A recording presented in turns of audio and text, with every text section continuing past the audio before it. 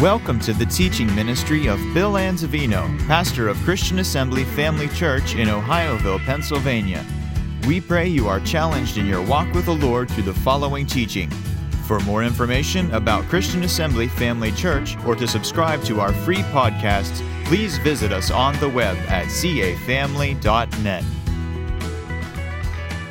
We've been talking about being empowered by the Spirit. Way back there, Brother Terry, way back there. Empowered by the Spirit of the living God. This is lesson number 4. And just quickly, for a quick review, we've been talking about how the fact that God's work requires supernatural power because it is a supernatural work. And we can't think that we can do what God has called us to do in our own strength, power, or ability. So it's important we understand our need. And if anyone's life clearly teaches this or shows this, it's the life of Samson. Samson couldn't do anything without the power of God, but with the power of God, he could do everything, praise God, including stand against 1,000 Philistines and overcome them with the jawbone of a mule. Think about that. One man, 1,000, no match. Praise God. But without the power and anointing of God, couldn't do a thing. So, as we continue our study, let's look at the book of Ephesians chapter 6, beginning at verse 10. Finally, my brethren, be strong in yourself. Thank you. You corrected me on that. Be strong, how? In the Lord. And the power of His might. Put on the whole armor of God that you may be able to stand against the wiles of the devil. For we wrestle not against flesh and blood, but against principalities and powers and the rulers of the darkness of this world and spiritual wickedness in high places. Wherefore take unto you the whole armor of God, finally, that you may be able to stand within the evil, standing the evil day, having done all to stand. Stand therefore, having your loins girded about with truth, having on the breastplate of righteousness, and your feet shod with the preparation of the gospel of peace, and above all, taking the shield of faith, wherewith you shall be able to quench all the fiery darts of the devil, and take the helmet of salvation and the sword of the Spirit, which is the word of God. And finally, my brethren, be strong, how? In the Lord and the power of His might. The next verse, verse 18 says, and praying always with all prayer and supplication in the Spirit. And so that's another part that's really not mentioned as a weapon, but we believe that it's still a part of our arsenal that we can use against the powers of darkness. Now, people everywhere are searching for power. Athletes need power to accomplish their goals. As a matter of fact, in order for them to do so, they put themselves through rigorous training and so forth and so on, so that they can either run a long-distance race and win the race, or they could lift weights and enough heavy weights to win a competition. I've seen people down at the Y just going crazy with workouts that I wouldn't even want to talk about or think about, so that they can just get stronger and stronger and stronger. And not just men, women as well. You know, just working out with heavier and heavier and heavier weights because they're in some kind of a competition. And so what they're looking for is more physical power to achieve their goals. Then, of course, you have leaders of nations, and these leaders are looking for a different kind of power. They're looking for power to rule, authority to rule. And sometimes they'll tap into and rely upon either political powers or military forces, nuclear powers, and so on. You know, just become a powerhouse, having the arsenal that they need to stand against either any kind of foe or enemy or other nations that would try to, in any way, come against them. Aren't you glad that you live in one of the most powerful nations in all the world? And aren't you glad that in this nation of power, praise God, we're using our power correctly to help people, to bless people, to protect people, and so on? I really believe that God raised up this nation to help protect Israel, because we have been doing that all these so many years. And because of the power that we possess, that of course was God-given because of the abilities He's given us. And I believe that is because of becoming new creations in Christ Jesus and really learning more, you know, about even military forces and powers that really we hold this status in the world. But praise God for the powers that we possess and that we have, so that we can, praise God, kind of police the world. But then, of course, this is nothing new. This goes all the way back to whom? Lucifer. Lucifer wanted power to overthrow God, didn't he? He tried to tap into certain spiritual laws so that he can do that, and actually thought he would be able to do that, but he did not succeed.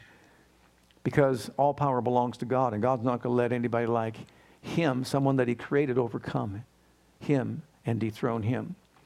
Then you have others. For example, there was an individual that was a Satan worshiper. And during an interview with another person who was a believer, he was asked the question, why do you worship Satan? His answer was very simple. Because of power. He gives me power. And to be honest with you, there is some truth to that. Do you remember way back in the time of the Exodus, or before the Exodus, when they were in Egypt and God wanted to bring them out? And God sent Moses with Aaron's rod that budded and turned into a snake. Didn't the magicians of Egypt do everything that Aaron's rod did that budded? You remember that?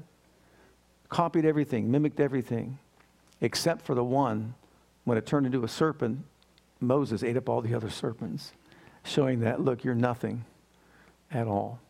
But I want to read something to you, show you something here. This is from Like a Mighty Wind. Anybody? I've used the book before, referenced it before. Okay?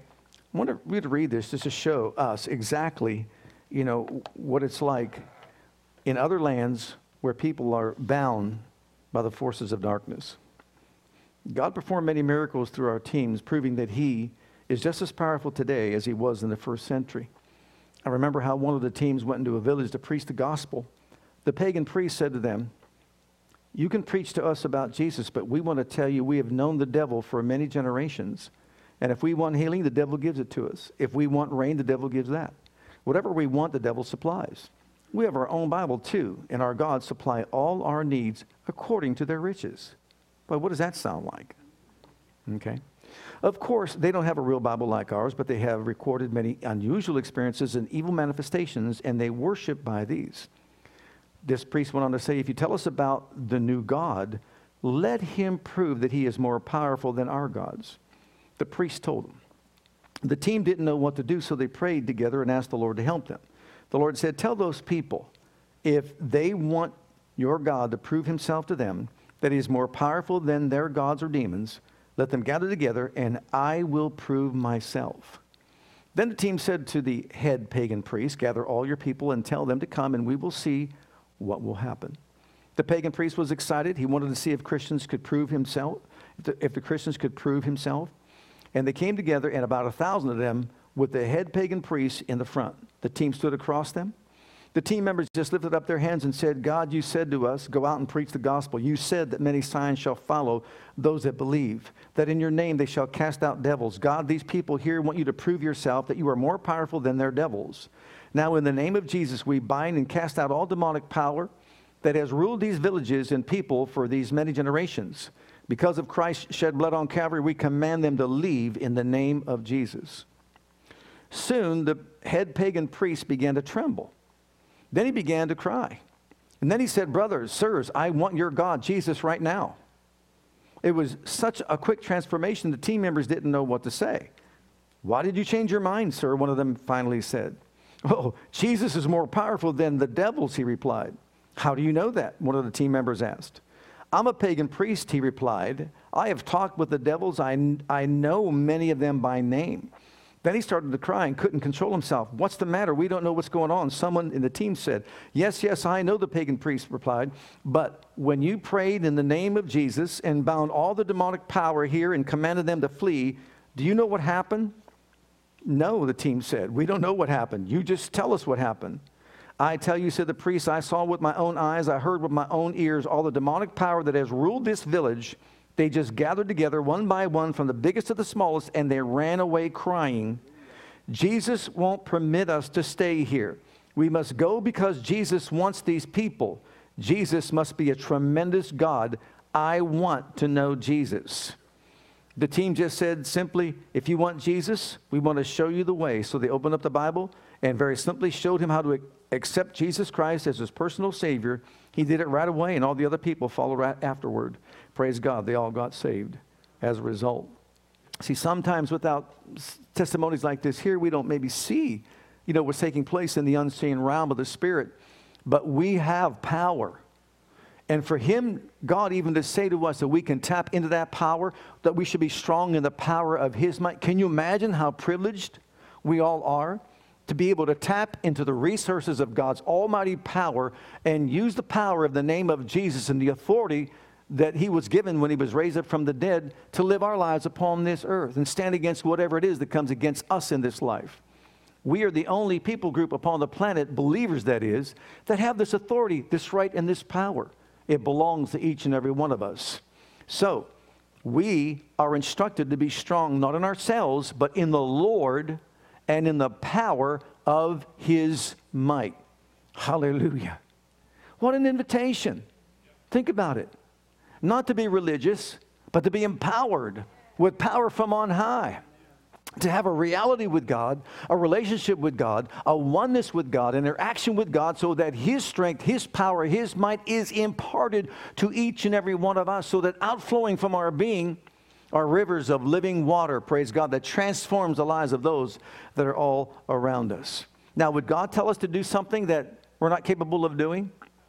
Absolutely not. So if he said be strong in the Lord and the power of his might, then guess what? We can be strong in the Lord and in the power of his might. Look at that verse, Ephesians chapter 6 and verse 10 again. Finally, my brethren, be strong in the Lord, not yourself, and in the power of his might. What we need to accomplish, what we need to do on this planet requires supernatural power, power from on high, the mighty working of God's power that raised up Jesus from the dead. And each and every one of us has been invited to partake of that power. It's available to each and every one of us so that we can use that power to accomplish the purposes of God in our lives, in our families, in our marriages, in our ministries, whatever it is. Verse 11. Notice what it says in verse 11. Put on the whole armor of God that you may be able to stand against the wiles of the devil. He didn't say put on your own armor, but put on whose armor? The armor of God. It's his power, it's his armor. We need to be protected by the armor of God. It's his power, it's his armor, so that we can stand against the wiles of the devil, the strategies of the wicked one, the fiery darts that he sends our way. So it's up to us to make a decision that, we're not going to approach the things that the enemy brings our way in our own strength, power, or ability, our own wisdom, our own understanding. But we are going to look to heaven to get direction from the Lord, knowing that it's by his power that we overcome, not our own. And we're not going to look at our own inadequacies. We're going to look at his adequacies. We're going to look at his strength, his power. We can do all things through Christ, who is the strength of our lives. And so although we have an enemy out there that wants to destroy us, we have a living God that came to give us life, and that more abundantly. And he's more powerful. He's proved himself to be more powerful than all the power of the enemy. And he's given us the privilege of using the power of his name so that we can rise up above the power of the enemy and destroy the works of darkness. So whatever it is that he uses, what his devices to get us to walk away from the truth, well, guess what? He's not capable of doing it. He doesn't have the power to do it. His power is found in deception. And if he can deceive people to believe wrong, then he can control their lives. But when you and I, as Jesus said, learn to know the truth, then knowing the truth, praise God, will liberate, deliver, and set us free. I've been set free from religion. Have you? And I thank God that I have. I've been set free from believing in myself, my own personal abilities and strengths, even my own intelligence. I know me. I would not have called me if I was God. Would you have called you if you were God? Knowing your own inadequacies, inabilities, and shortcomings, and faults, and failures, and all that. But no, God looks beyond that. Do you remember when Moses said, now, why would you want to send me? I can't talk. I can't speak. I've got this impediment. I don't have a good vocabulary or anything like that. And what did the Lord say to him? Who made your mouth? Who could put words in your mouth, praise God, that will enable you to do what I've called you to do? So in other words, don't look at yourself. Don't look at your own ability. Don't look at your own inability. Don't look at your inadequacies. Look to me, because I have for you power from on high that will enable you to do far above beyond whatever you thought you can do when you're empowered by him. Amen. Okay, look at verse 12. And verse 12, for we wrestle not against mother-in-laws.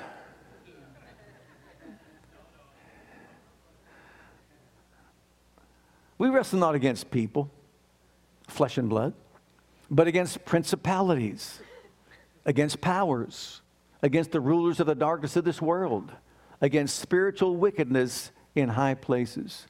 Notice he describes 4 levels of demonic activity.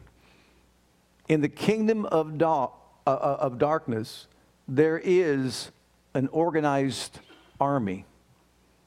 And we know by this revelation given to the Apostle Paul that there are lesser demons, and there are people that are called, or demons called spiritual wickedness, which is the highest level of demons in high places.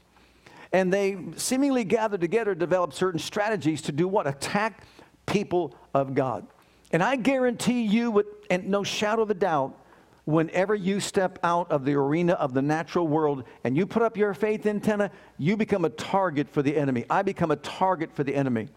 Because he knows if we stay in faith long enough, we're going to have manifestations of God in our lives. And so whenever your faith is set in motion and you step out of the boat and start walking on the water, he's going to try to bring distractions your way and my way to get us to walk away. He's going to use all kind of wild strategies, all kind of devices to get us to do what? Abort our faith project. Because you see, it's faith in God that enables us to overcome. How do we overcome this world? Even our faith. How do we resist the devil? With your faith, Peter said. And so obviously he's going to attack us in that particular area. Now, they use all these strategies, and for example, what they'll try to do is to get people to think that they can't overcome, so they'll escape reality by becoming addicted to certain things, having substance abuses. In some cases, he'll target their emotions and use anger to destroy families, to destroy relationships, to destroy marriages, verbal abuse, and that sort of thing. And you see, when the flesh is not controlled, then the flesh does its own thing, we can be victimized by it. It can take us down a path that we don't want to really be on. The scripture says the flesh needs to be crucified. Have you tried to crucify your own flesh? We can't do it in our own strength or ability. Billy Paul is saying this, look, to do this, you need empowered by God. You can't do this on your own. He himself said, I've got to beat up my flesh every day. What do you think he beats it up with? The word of God and prayer. What did Jesus say? The flesh is weak. Spirit's willing, but the flesh is weak. So do what? Pray. Pray that you enter not in temptation. Pray that you don't give in to the lust of the flesh. Pray that you rise up above these forces and these powers that come against you in this world and in this life. So it's up to us to tap into the resources he's provided for us. In the first 3 chapters of Ephesians, he's talking about our position in Christ. In the last 3 chapters, he's talking about practical Christianity and how we can rise up above the darkness that we have in our mind, get our minds renewed, to be changed from glory to glory in the spirit of our minds, how we can submit to his leadership, submit to him and reverence and honor him, loving our wives, loving our families, etc., and even when we work in the workplace. You know, Christianity, we're empowered in Christianity to do what? To live a Christ life like an example everywhere we go. We let our light shine among men. They see our good works. They glorify our Father in heaven. We are a testimony everywhere we go. We're a witness everywhere we go. And as an ambassador, praise God, people see Christ in us. We make decisions not to let our flesh rule us. We make a decision that by our spirit we rule the flesh. And that's what he's talking about. You can't do this in your own strength or ability. In other words, it requires for us on a daily basis, if need be, when we rise up in the morning, Father, without you, Without your divine enablement and empowerment, I can't do anything. I am nothing. I know nothing, have nothing. I can do nothing. And I'm aware of that. I humble myself before you. God gives grace to the humble. He resists the proud, but He gives grace to the humble. I need your power today. I stir up the gift of God in me today. I'm not looking to myself, to my own strength or abilities. I'm stirring up that which is on the inside of me. And what is inside me is resurrection power. And I'm believing, praise God, you're greater in me today than he that is in the world. So no matter what I encounter, no matter what I experience, I believe there is in me resources, praise God, that transcend natural human powers and abilities, that go far beyond my intelligence, far beyond my physical strength, my emotional strength, my mental strength, my intelligence, and so on.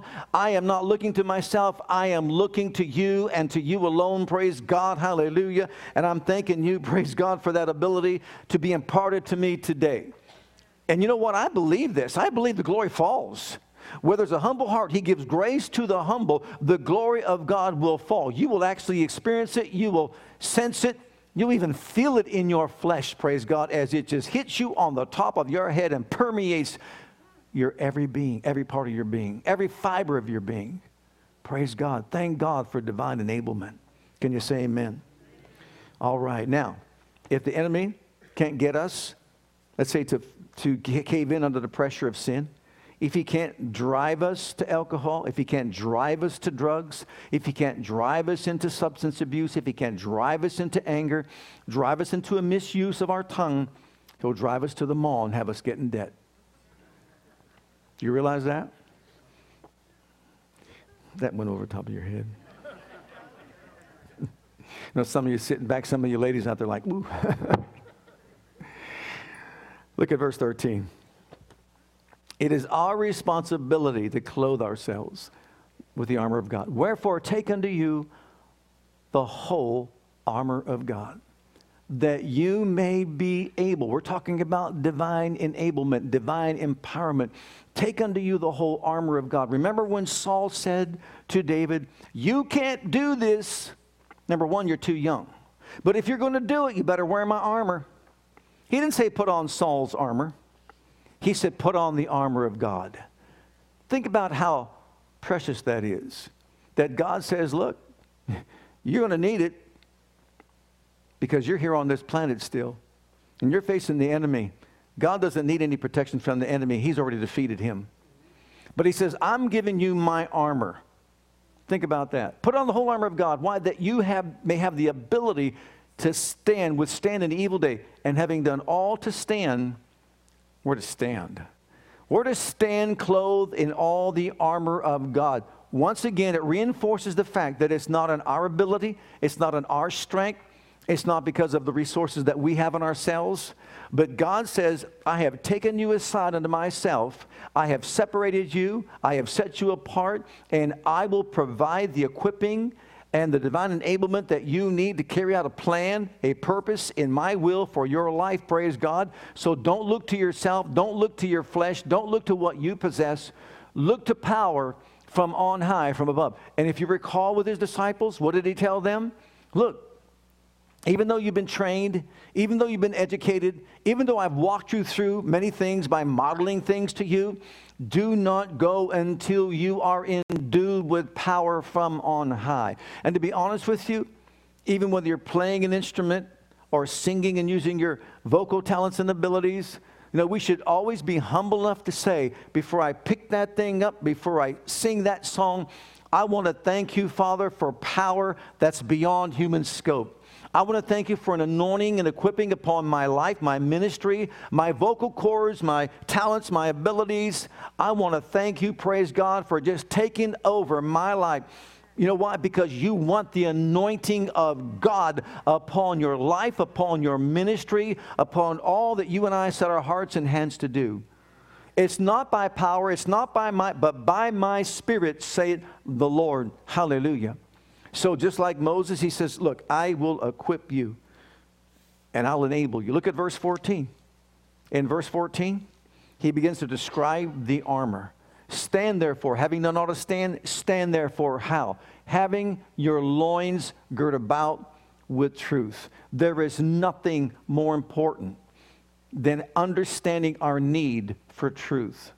If deception is Satan's number one tool, truth destroys his works in people's lives.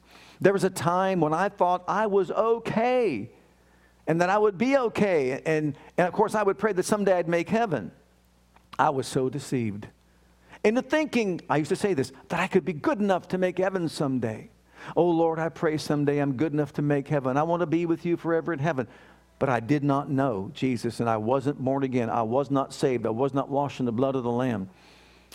People came across my path, and they began to try to tell me the truth, and I turned them away, thinking that they were lunatics, that they were crazy. But aren't you glad the Holy Ghost does not stop knocking on the door of your heart? Aren't you glad He continues to convince and convict us of our lost condition? No matter who it is out there that you're praying for, a loved one, a family member, a friend, an associate, a work associate, or whoever, you know, it's important for us to know that He may be using us at times, but He's also using other people because He wants them in the kingdom more than we want them in the kingdom, and the Holy Ghost is not going to let them go. He's going to continue convincing and convicting them of their need to come to saving grace. And it's going to take time in some cases. You know, like it was with me. It took time before I began to have it unraveled before me. And oftentimes you'll hear me say, you know, my father was used by the hand of God to kind of scare me into the kingdom as he came across and had me captivated and gave me the book of Revelation and telling me all these terrible things that were going to happen if you're left behind and everything, you know. But once the truth came, oh, thank God. Once my eyes were open and I saw the truth, what a difference it made in my life. Jesus said, now stay in the Word so that you know the truth. And that truth that you know will make you free. Look at John 17 and verse 17. The truth is that Satan and all of his forces have been defeated. And that you and I have been made more than conquerors through the one who loves us. Sanctify them by thy truth. Thy word is truth. There's nothing that can take the place of truth, and truth comes by knowing the Word. Jesus said, continue in my Word, and you will know the truth. I want us to look at the book of Ephesians chapter 1, because at the beginning of the chapter, he gives us an understanding of our need to understand this truth, that we have power that's called resurrection power, operating in all of our lives. It's available to every one of us to draw from if we only understand it. The Apostle Paul prayed that these people not would have more power, but they would have a revelation of the power of God that's in them. Look at beginning at verse 16. I cease not to give thanks for you, making mention to you in my prayers, that the God of our Lord Jesus Christ, the Father of glory, may give unto you the spirit of wisdom and revelation in the knowledge of Him. Notice he didn't say, I want Him to give you more power, but revelation in the knowledge of Him. That the eyes of your understanding being enlightened, that you may know what is the hope of His calling, and what the riches of the glory of His inheritance in the saints, and what is the exceeding greatness of His power to usward who believe, according to the working of His mighty power, which He wrought in Christ, when He raised Him from the dead. Stop right there just for a moment. This is saying that you and I possess within us the greatest working of God's mighty power ever displayed on earth among men. We think about the acts of creation, how God created things out of what? Things that are not. He brought into this realm everything that is by things that are not. He upholds all things, how? By the word of His power. That everything's been set in motion, praise God, by the word of His power. He is stronger and mightier than all the waves of the mighty ocean. For Him it's nothing to proclaim a truth and speak a word, and they stop along the seashore. And we can go on and list and list. There's nothing too hard for God, nothing impossible with God. If He has to multiply oil, multiply fish, multiply food, turn water into wine, walk on the water, calm a sea, it doesn't matter what it is, even someone dead for 4 days, doesn't matter. Nothing is more powerful than the power of Almighty God. Except this is the greatest working of His mighty power that He wrought in Christ when He raised Him from the dead. That means in the known world that we live in, and all the universe that we live in, there was a display of the greatest working of God's almighty power. There was a foe, there was some that opposed him, opposed his work, his will, his way, called the devil. Lucifer fell.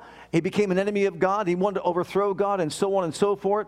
And they were all together, praise God. They crucified the Lord of glory, but they did not know the wisdom of God. And because they did not know the wisdom of God, they went ahead through with having him murdered, having him killed upon Calvary's cross. But had they known it would be to their defeat, they would have never crucified the Lord of glory. But they didn't know that. And when God raised him from the dead, I do pray that someday you and I in glory get to see this display of power. That we begin to see at some point, praise God, exactly how Jesus entered the strong man's house, defeated him, stripped him of his authority and power, and then resurrected from the dead. But the resurrection from the dead was the greatest display of God's awesome power than in any other act of creation or any other use of his power. The greatest working of his mighty power, and look at this, it's in you and me. This power that raised him from the dead, set him at his own right hand in heavenly places, far above all what? Principality, power, might, dominion, every name that is named, not only in this world, but also in that which is to come, and put all things beneath his feet. Gave him to be head over all things, which is for the benefit of the church, which is his body, the fullness of him that fills all in all. So what Paul is saying here, in the beginning here, he is also concluding at the end saying, we war against these spiritual powers, principalities, powers, and all these mights and dominions and all that. We war against them, but he's telling us this is the truth. They have been defeated already by the Lord Jesus Christ himself. He has overcome them. He's made a display of them, an open show of them. He triumphed over them, and every single one of them have been defeated by the precious blood of Jesus Christ, and they have no power over any child of Almighty God. And he wants us to have this revelation, to have this understanding. He's not praying for us to have more power, but a revelation of the power that already exists and is in every one of us. And it's called resurrection power. If the spirit of him who raised Christ from the dead dwells in you, then he that raised up Jesus from the dead shall quicken our mortal bodies. How? By his power that dwells in us. Oh my goodness, what a time for shouting. You talk about shouting time. Yes, I know we'll shout when we get to glory, but there's shouting along the way. Hallelujah. We have on the inside of us resurrection power. And you know what? It's time for us to start looking more intently within. Because you see, we're trying to get things from without, but he says, look, my power is in you. It raised up Jesus from the dead. It's the greatest working of my mighty power, and it is in you. Start agreeing with it. Start proclaiming it. Start declaring it and decreeing it, and watch it work. Praise God on your behalf. Amen. That's the power is superior to all other powers. Look at the next one. It's also, he says, the breastplate of righteousness. In that same verse, verse 14. The breastplate. Now we're talking about clothing ourselves with armor that the enemy cannot penetrate. Armor that will enable us to overcome every force of darkness, every deception the enemy throws our way. So in that verse 14 again, what does he say? Put on the breastplate of righteousness. Having on the breastplate of righteousness that protects us, yes, our vital organs here, our heart and all that. But remember in 2 Corinthians 5:21 what it says? He made him to be sin for us who knew no sin, that we might be made the righteousness of God in Christ. You know what? There's no guilt. There's no condemnation. I'll tell you why. There's nothing more debilitating than a person being full of guilt and condemnation. And the enemy knows if he can deceive us into thinking that the only way we can please God is by being perfect in the flesh and not making any mistakes, he will browbeat us with condemnation until all we see when we look in the mirror is our failures, inadequacies, shortcomings, our inferiority before God, and will cower before God and before every enemy. But he said, no, you can't clothe yourself with all that. You realize it's like a cloak, it's like a clothing when all that guilt and inferiority comes upon us, and that's the enemy's hand oppressing us. You know what? Let's throw off the cloak. Because you know why? He made us the righteousness of God. Whose armor is it? God's armor. It's not our righteousness. It's not based on our performance. It is based on His righteousness. It's based on His performance. And Jesus perfectly fulfilled every law that the Father ever established for men to obey. He fulfilled the law, and praise God, because He did. He was perfect in all of His ways. And when you and I accept Him as our Savior, we have His righteousness imputed into our lives. We are the very righteousness of God in Christ, and there's no foe, no enemy that has any right to put guilt or sin consciousness or condemnation upon any one of us. Thank God. You say, but what if I missed the mark and I've done it more than once? Follow God's own, or Jesus' own teaching when He said, look, I want you to forgive 490 times a day if your brother sins against you. 490 times a day. 491, you might think about it. But if He told us to do that, guess what? He's got to follow His own teaching. So I missed the mark, and you missed the mark. And you know you're going to miss the mark. But all we have to do is get on our knees before the throne of God and say, Father, you're a merciful God. You told me to forgive, and I do forgive. But I know I'm asking you to forgive me, and you will. I am not going to be browbeat by the devil, full of guilt and condemnation. Praise God, because I know the blood of Jesus Christ cleanses me from all sin. And if I confess my sin, you're faithful and just to forgive me and cleanse me from all unrighteousness, that I may be emboldened with the righteousness of God in my life to stand firm against anything the enemy brings my way. See, He knows He will debilitate the child of God with guilt and condemnation and prevent them from standing firm and strong against all His strategies and plans. So it's up to us to make a decision that I'm not clothed with my own righteousness. That's like filthy rags. I took those rags off a long time ago. What about you? I am now clothed with the righteousness of God in Christ. And that's why when I cringe whenever I hear a preacher saying, whether on TV or on radio, you know, I'm so unworthy to come before you. I'm so unworthy for... They just don't know who they are in Christ. They don't know the sacrifice that He made. They don't know the righteousness of God in Christ. He didn't do this in us. Make us His masterpiece so that we can browbeat ourselves. Look at the next verse, verse 15. This armor of God includes some pretty fine-looking walking shoes. Have your feet shod with the preparation of the gospel of peace.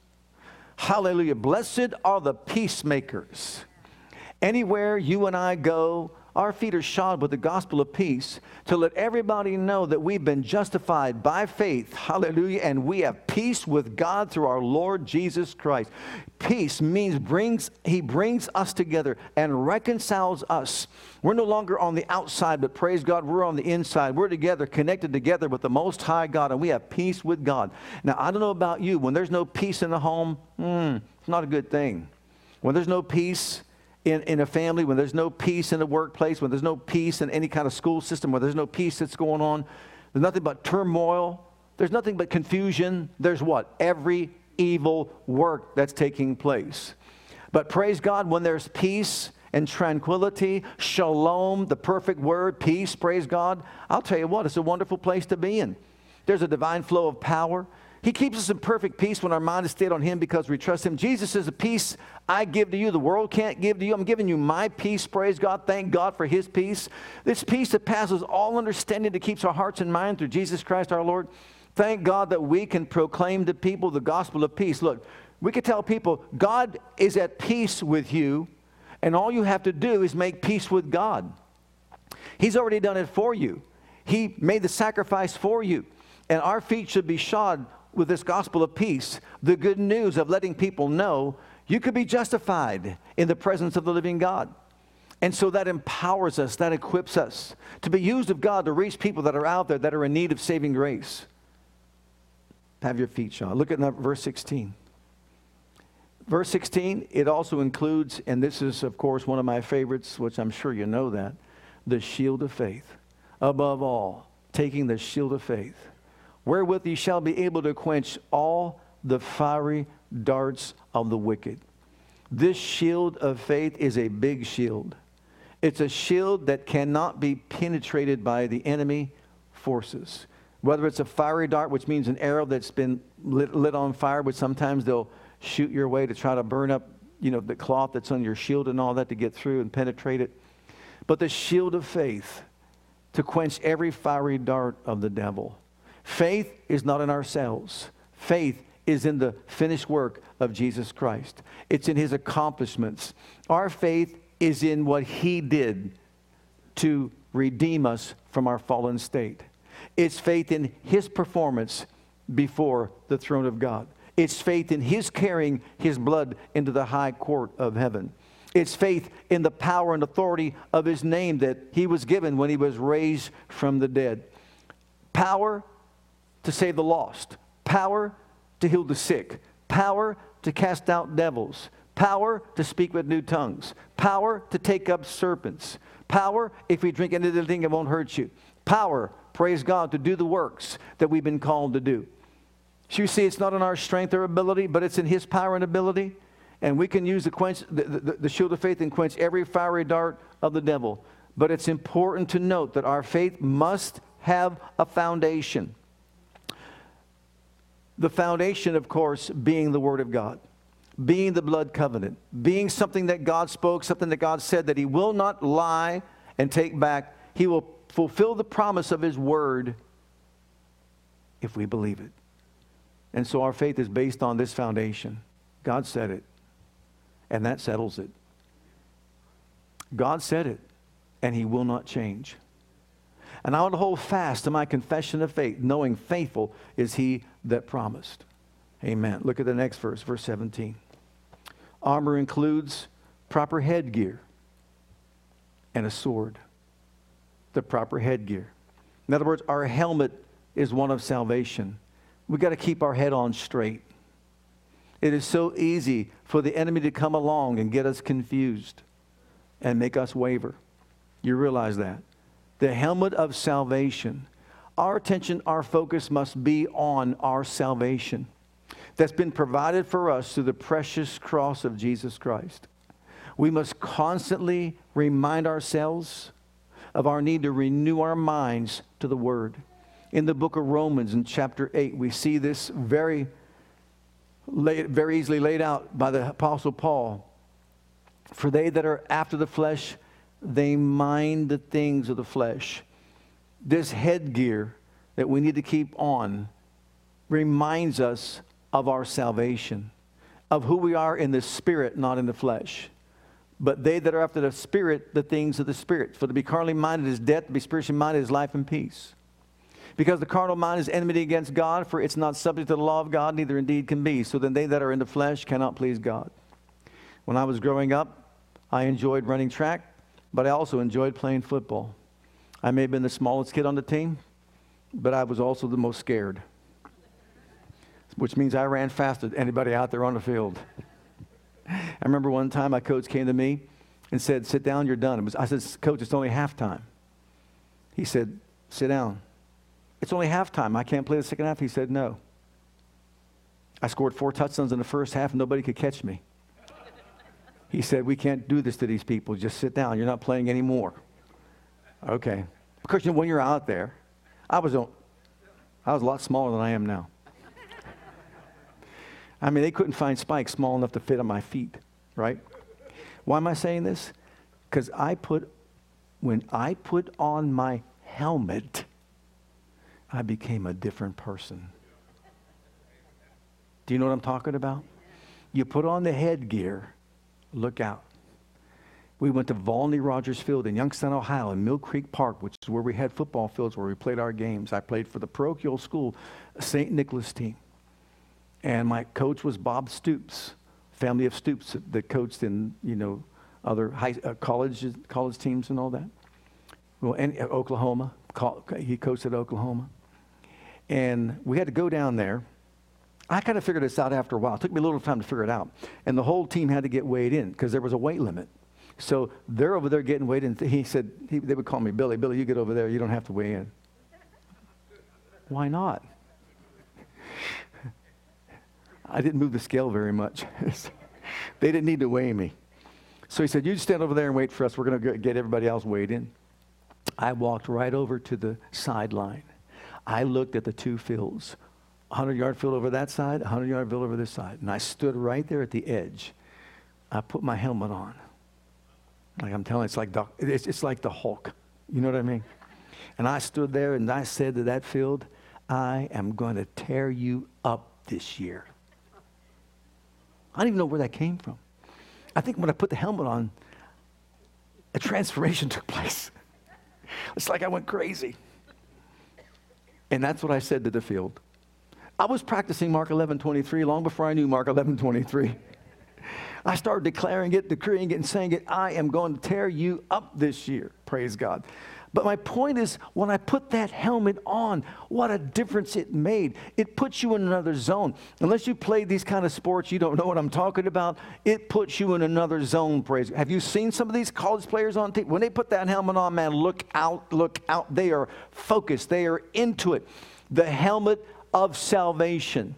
No, I'm not to get my mind, my thoughts on things that don't pertain to my salvation. The devil will try to get us to take that helmet off and think that we're defeated and think that we can't overcome and think that there's no possible way that we're going to succeed. The mountains are not going to move. But keep that helmet on. No, I've been saved by the grace of Almighty God. I have the power of the name of Jesus. I'm keeping on my helmet of salvation, praise God, and my focus and my attention are going to be on the things of God and not on the power that I possess or the power of this world around me. I'm not going to be one of those walking around saying, the devil's been after me all week long. You know how powerful he is. And I hear Christians say this all the time. He's doing this to me. He's doing that to me and all that. Well, it's time to put your helmet on and get in the game, praise God. Get off the sidelines and get into the game and start saying, I'm ready to go right now. I got my little spikes on. I got my helmet on. I am ready to go, praise God. I got it on my shoulder pads, my breastplate of righteousness, and I'm standing against the wiles of the devil, and all that I do to stand, I will do, and I will continue standing, praise God, because why? He made us more than conquerors to the one who loves us, praise God, and we're not victims, we are victors by the blood of the Lamb. Hallelujah to the Lamb of God. And then the other part of that is the sword of the Spirit, which is the Word of God. The sword of the Spirit, which is the Word. And that Word, we talked about this on Sundays, 2 weeks, not past Sunday, but Sunday before, is rhema, not logos. Two different Greek words for word, the Word of God. The logos is the general counsel of God. It's the whole counsel of God. We see the logos here in this book. And from beginning to end, it reveals to us the character of God, the nature of God. It gives us a revelation of our redemption that we have in Christ. It's the whole counsel of God in that book.